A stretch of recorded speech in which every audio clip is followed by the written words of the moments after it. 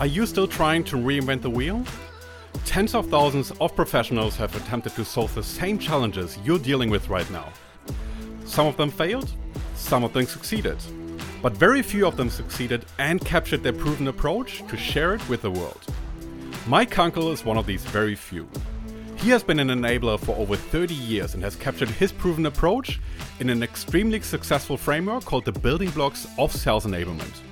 Mike and I have now translated the building blocks of sales enablement framework into a learning experience that helps a new generation of enablement teams fast-track their journey to sales enablement mastery. Our combination of group coaching sessions, actionable video lessons, materials, resources, networking opportunities, and templates makes mastering sales enablement best practices faster and easier than it has ever been before.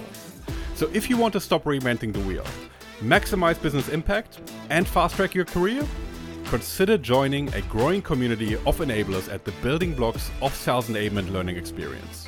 To learn more, visit goffwd.com/blocks. That's goffwd.com/blocks. One of the ways that enablement can have and should have and very early impact is in the feeling of safety for those acquired sales teams. It is potentially the biggest loss of productivity that I've seen.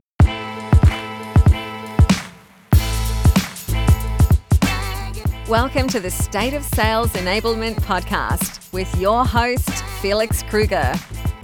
Insights and actionable advice from B2B marketing and sales experts that share what it takes to achieve sales enablement excellence.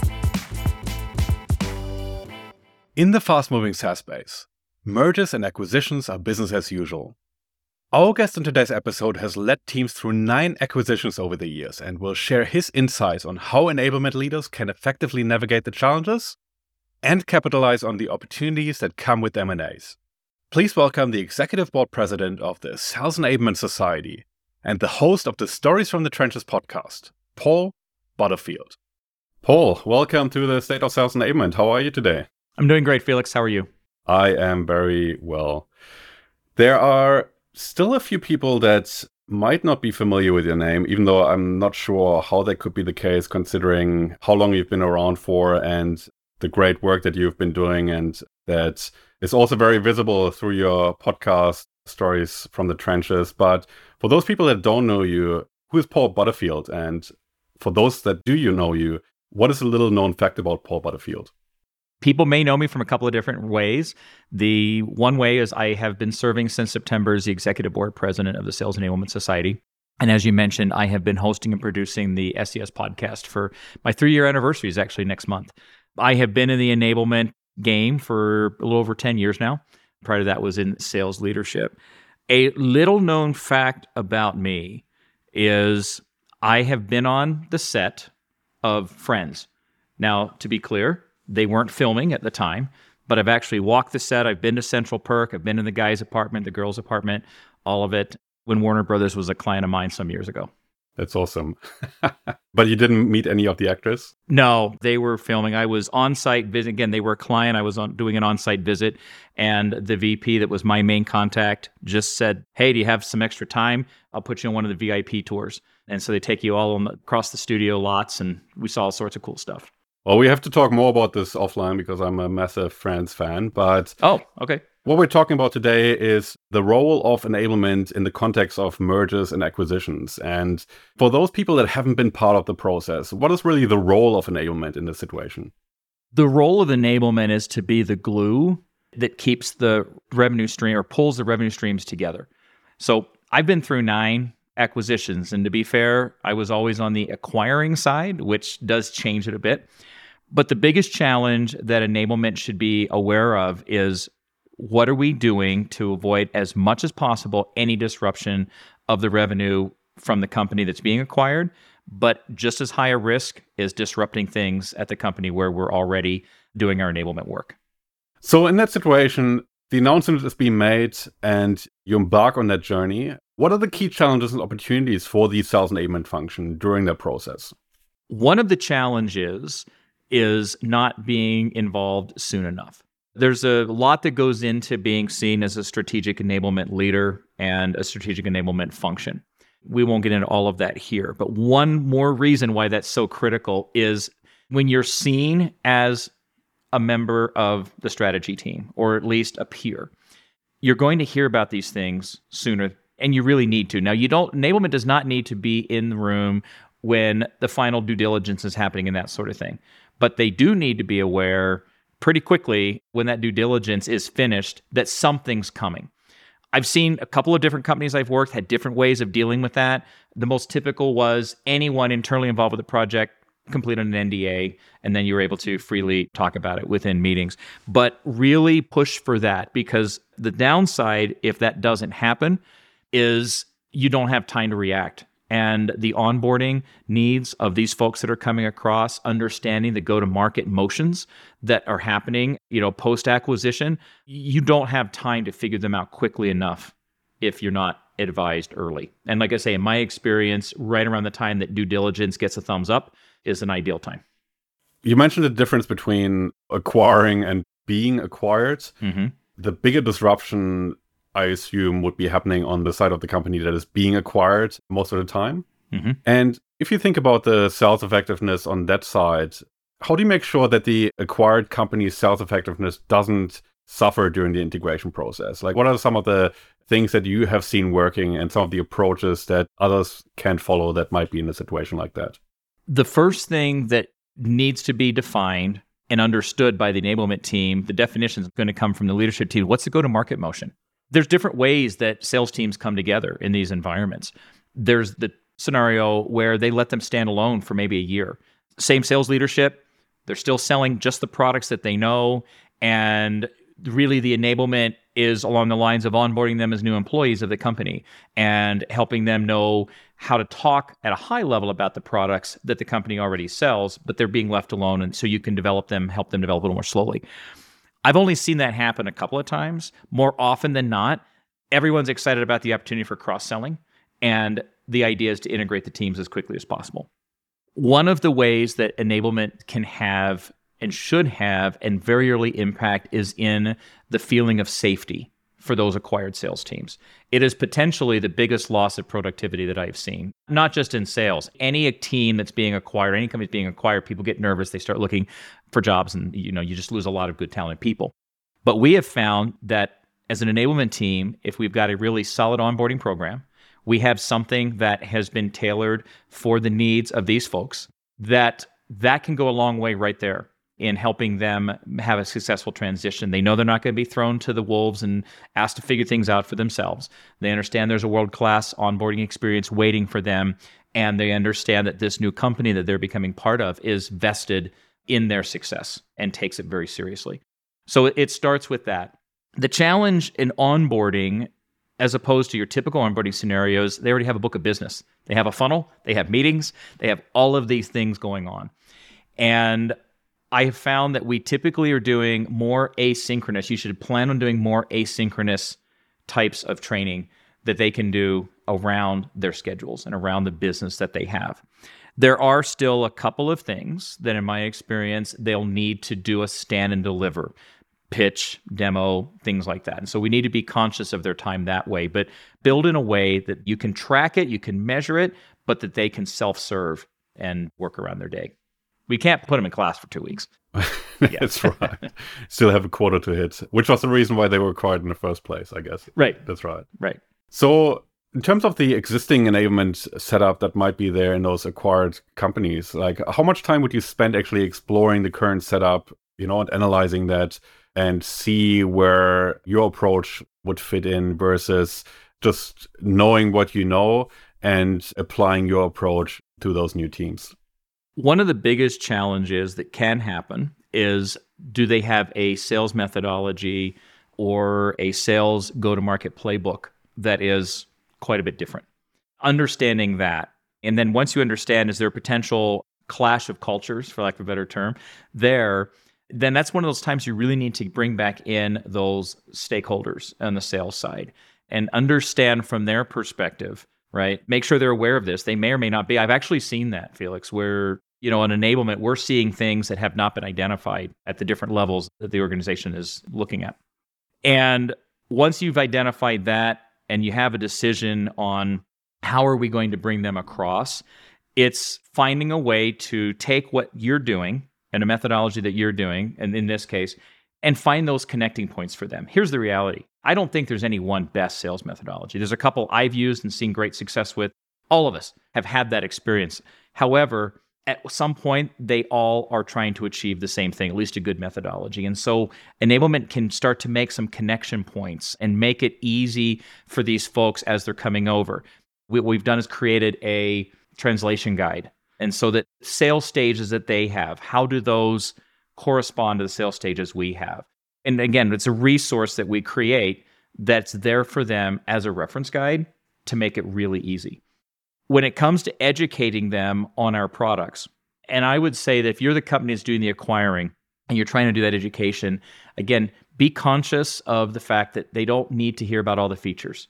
I don't think product training should ever be too feature heavy anyway, but when someone's coming over and they've got to pick it up quickly, it's even more critical that they understand what are the use cases, who are their personas, what do they care about, and start to enable them to be comfortable in conversation while they're still learning and making transition. They may be a little more over-reliant on an SE than they will be later, but we can take them a long way by creating those guides and those playbooks to help them make the translation.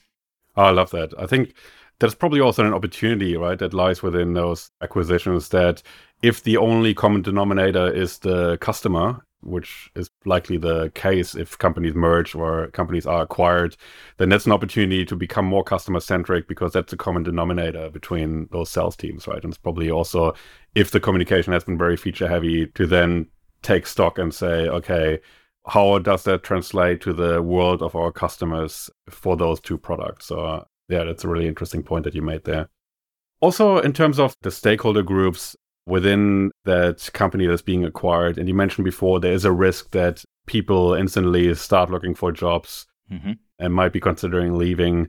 Which sort of roles are most at risk and where that risk needs to be mitigated? Are those the sales reps? Are those the sales managers? Is that the previous sales leadership? That's a really good question. I'm going to say that it's high performers in any of those groups, because the reality is a successful salesperson, a successful sales leader can go find a job, no problem. And what you don't want to have, and because this is another scenario that can play out, is those that can go and find something else easily do. And what you're left with is those that couldn't find something else easily. And performance may not always be the reason, but in my experience, it's probably a big part of it. And so then you've got an organization that's worse off than it was. Sales leaders, and when people talk about sales leader enablement, I don't know if they always take this one into account. What is it that you're going to do to bring across a VP of sales or a director who's over the mid-market AEs differently than you're doing for their teams? They have a whole different ecosystem they need to plug into. They have introductions and one-on-ones that they need to have facilitated for them. And so being thoughtful and having a very specific roadmap for who they need to meet with, the skills, the knowledge, the things they need, the relationships they need, and having that mapped out and communicated to them. Sometimes it's tricky because depending on how the acquisition's going, no contact may be allowed prior to the actual signing of the agreement. But even with that, you should have welcome letters, communications from the enablement team out to any of the teams they support. My teams have typically also onboarded in acquisitions, services, and customer success teams and the like. And same thing, have something prepared and over-communicate to them and help them feel welcomed, help them feel that we're there and very much wanting to see them successful. And we're prepared to back that up. But yeah, that's what I say, the high performers. You got to always take care of those high performers. That's right.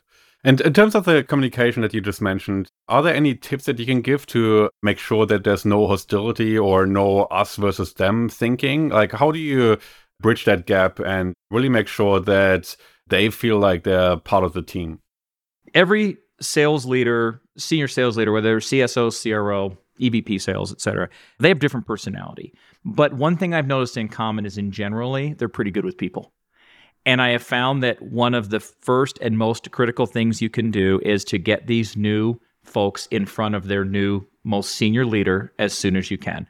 Yes, the CEO will likely do, an all hands and welcome everybody en masse, but get them in front of that CRO and have that person spend some time talking about the program, talking about themselves, humanizing themselves, and just doing everything they can to make these folks feel welcome.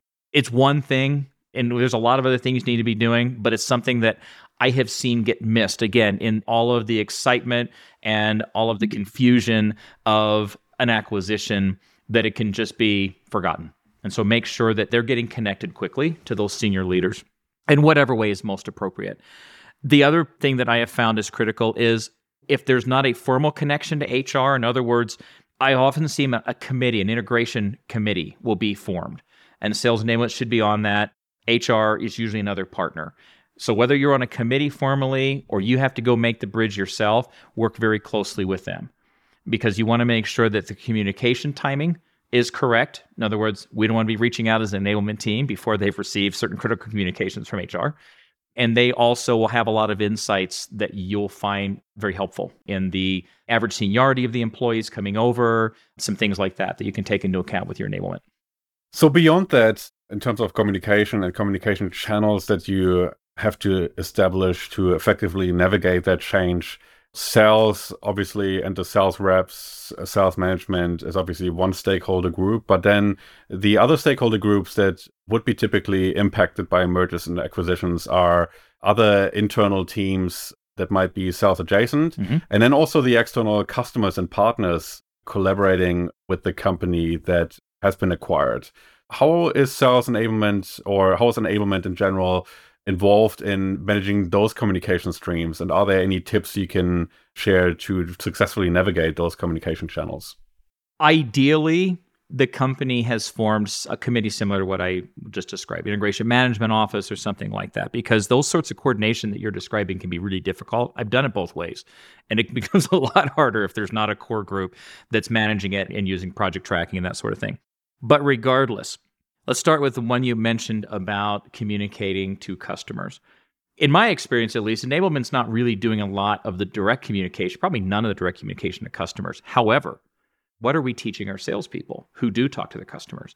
How do we make sure that when this acquisition goes live and the next discovery meeting, and it's announced in the press, and the next discovery meeting, an AE or an enterprise rep has, someone says, hey, I just saw in the news that blah, blah, blah, that they don't sit there with nothing to say.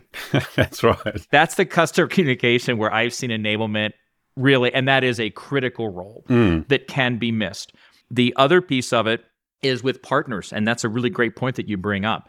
The companies where I have led enablement, we did have partner enablement as part of our mandate, and providing them with that messaging. Partners, and there's a lot of different kinds of partners out there. I spent half my sales career in the channel. And I know from firsthand experience, partners can be a bit skittish. Partners also usually have a good reason to be skittish. They've likely been burned by more than one vendor in the time that they've been around.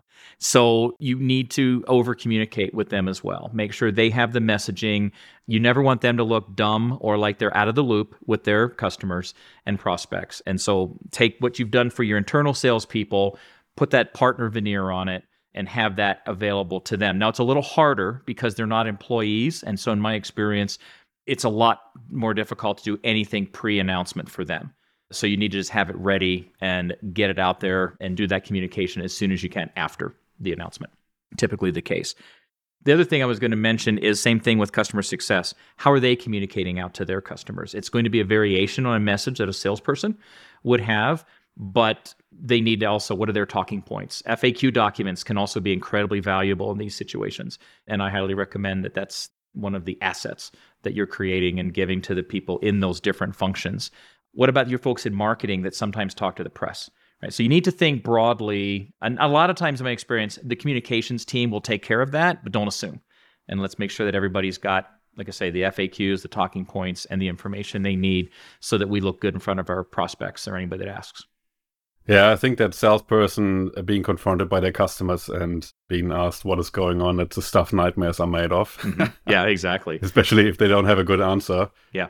I think it's also important to realize that salespeople and customer success reps in those situations become both spokespeople for the company as well as change managers, right? Because if there's changes from a product perspective, some sort of integration happening, that might also affect the customers, right? And that poses a whole new challenge for the account managers and customer success reps. The other thing that often gets overlooked is review your assets. Things that you're using in your onboarding training, things you're using in your pitch training, demo training, a lot of times are impacted by that acquisition. And do those stories change? And do those assets need to be updated? Even little things can get you, like screenshots where you've got rebranding and things that have gone on. So that's why having a really comprehensive blueprint of how you're going to do this is so critical. So would you, in those scenarios, conduct a full audit of any sort of content to make sure that there's no leftover logos or mentions of features that might not be relevant anymore? Ideally with the folks on the product marketing team, which is typically where ownership of a lot of those assets comes from. The other thing that gets overlooked a lot in the acquisition cycles are that technical knowledge transfer. If you're lucky, the company being acquired has a great SE team. Those folks are typically the best point for getting that technical knowledge transfer. I've also been in situations where we purchased companies that were smaller that did not have an SE team. And we needed to identify someone typically on the product team that was going to have the responsibility to come and think about it. It's essentially train the trainer for your sales engineers. If you've got sales engineers coming from the other company, they need to be enabled going in the other direction as well.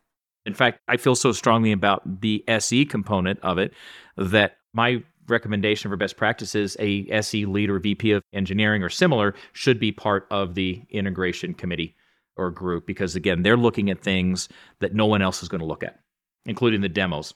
Probably the biggest one is how do we integrate the demos?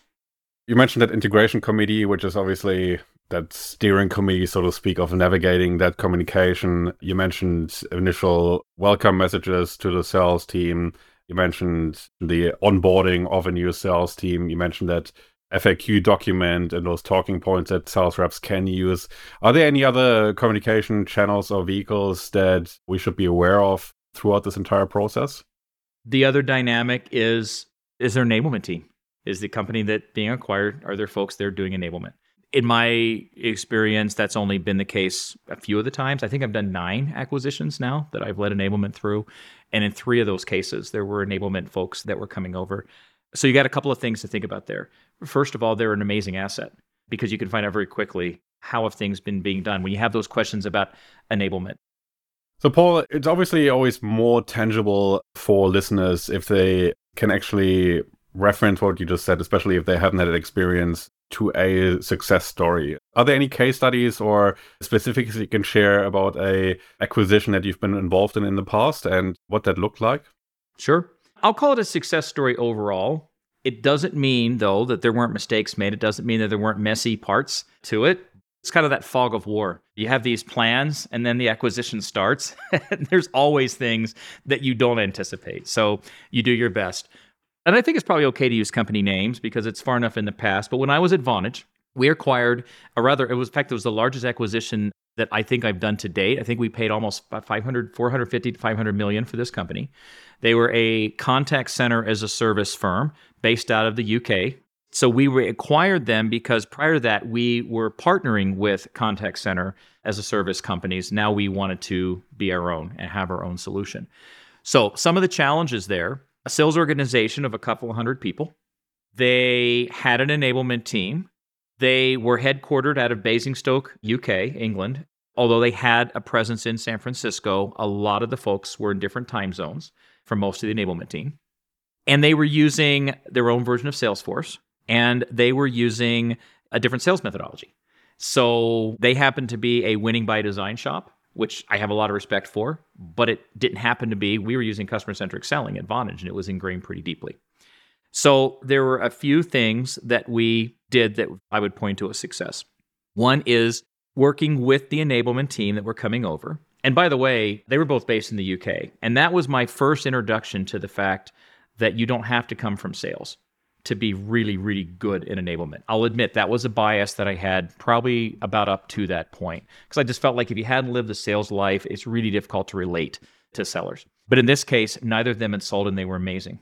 So we worked with them to, again, map out what is there in Winning by Design that overlaps with the methodology that we had. What is the timeline? Eventually, we do need them using our methodology, but how are we going to do that in a reasonable way? And what is that timeline and communicating that? Having that special onboarding sessions that I talked about. So I'm trying to think if there's anything. I mean, I've been talking about a lot of the elements that go into a successful acquisition playbook, and we executed on those pretty well. We figured out what the go-to-market part was. And in this case, they were going to be selling their own product. The traditional Vonage Unified Communications sellers can keep selling their own product, but they needed to be identifying opportunities for one another. And so we built the training plan around that so that you never want to overload sellers with more than they need. And so we built a plan around that. How do we equip them with enough to be able to identify opportunities, pass them over the wall, and have a successful transition? Now, I wish I could tell you everything went swimmingly. I'm calling it a success story because for as many moving parts there were, it was. The things we planned, we executed, it worked well. However, the two instances of Salesforce did not play well together. And that wasn't anybody's fault. It's just one of those things. And so we also had to adapt and overcome. So I just talked about this whole cross-selling motion. When you're stuck in two different Salesforce silos, it makes passing leads a lot more difficult. But we found a way. That's when I look back on and I felt like we identified the components that you and I have been talking about and we executed on them. We had minimal loss of talent coming over from the sales side. The SDRs, SEs, we really were able to retain most of them, which was helpful. I also got to work with a whole new set of people and learn myself, which is always good. Excellent. Sounds like a massive project, and I can only attest to the CRM issues. Those never end, right? No, fields don't map like they should. Yeah, all kinds of stuff. Yeah. As long as there are CRMs, I think those issues will occur. But I'd be remiss without calling out the efforts of the folks that were on the enablement team with me at the time, because it really was a team effort. So I don't want to take too much credit there because it took a lot of work for a lot of people. So if you had to summarize the contributing factors that made any sort of acquisition or merger a success in the past for you as a sales enablement leader, what would be the things you would want to share with our listeners to consider to make any of those situations a success? Get involved or get briefed is maybe a better way to put it, as early as possible. And the way to do that is have a business case prepared for your executives on the benefits to why the acquisition would be more successful with your earlier involvement. Can't overstress that. Doesn't mean you can't adapt later, but get involved early. And as soon as you know there's going to be an acquisition, put your business case together. That's what they care about. How are you going to keep the revenue stream from being disrupted? Here's how, but I need to be involved at this level to do that. The next thing is be very clear on what that go-to-market motion is going to look like. Sometimes that can be tricky because I've seen it in flux up until very, very close to when people are going to start showing up. But nonetheless, you've got to roll with that and you've got to build your plan around it and you've got to be adaptable. And I would say the last piece of that is to plan on being adaptable, because the best laid plans are going to get blown up somehow. And over-communicate with your stakeholders on both sides, over-communicate with the people you're supporting. Those are probably the biggest things I would keep in mind. Paul, I've learned a lot, and it's always great to hear from somebody who has actually done it several times. So thank you so much for sharing your insights. If people want to connect with you, and also if they want to listen to your podcast, where can they do that? I'm easy to find on LinkedIn. Always happy to hear from folks on there. And the podcast is Stories from the Trenches. Most of our listeners come from Apple, but we're also on Google and Spotify. Pretty easy to find. And we come out twice a month, first and third Tuesdays of each month. Thank you so much, Paul. Thank you. Next time on the State of Sales Enablement. Hi, this is Felix Krueger. And Devin McDermott. Sales enablement is one of the fastest growing business trends globally, and it's hard to keep up with all the information that's out there. That's why Felix and I have teamed up to curate the latest industry news, expert insights, research reports, and social media buzz for you. If you want to be in the know and operate on the cutting edge of sales enablement, this month in Sales Enablement has you covered.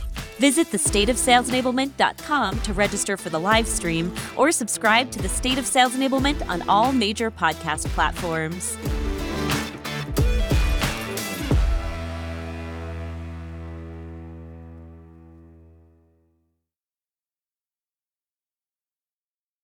Considering the recent budget cuts in the enablement space, it is no surprise that in a recent LinkedIn poll, 56% of enablers stated that they plan to increase their ability to create business impact in 2023.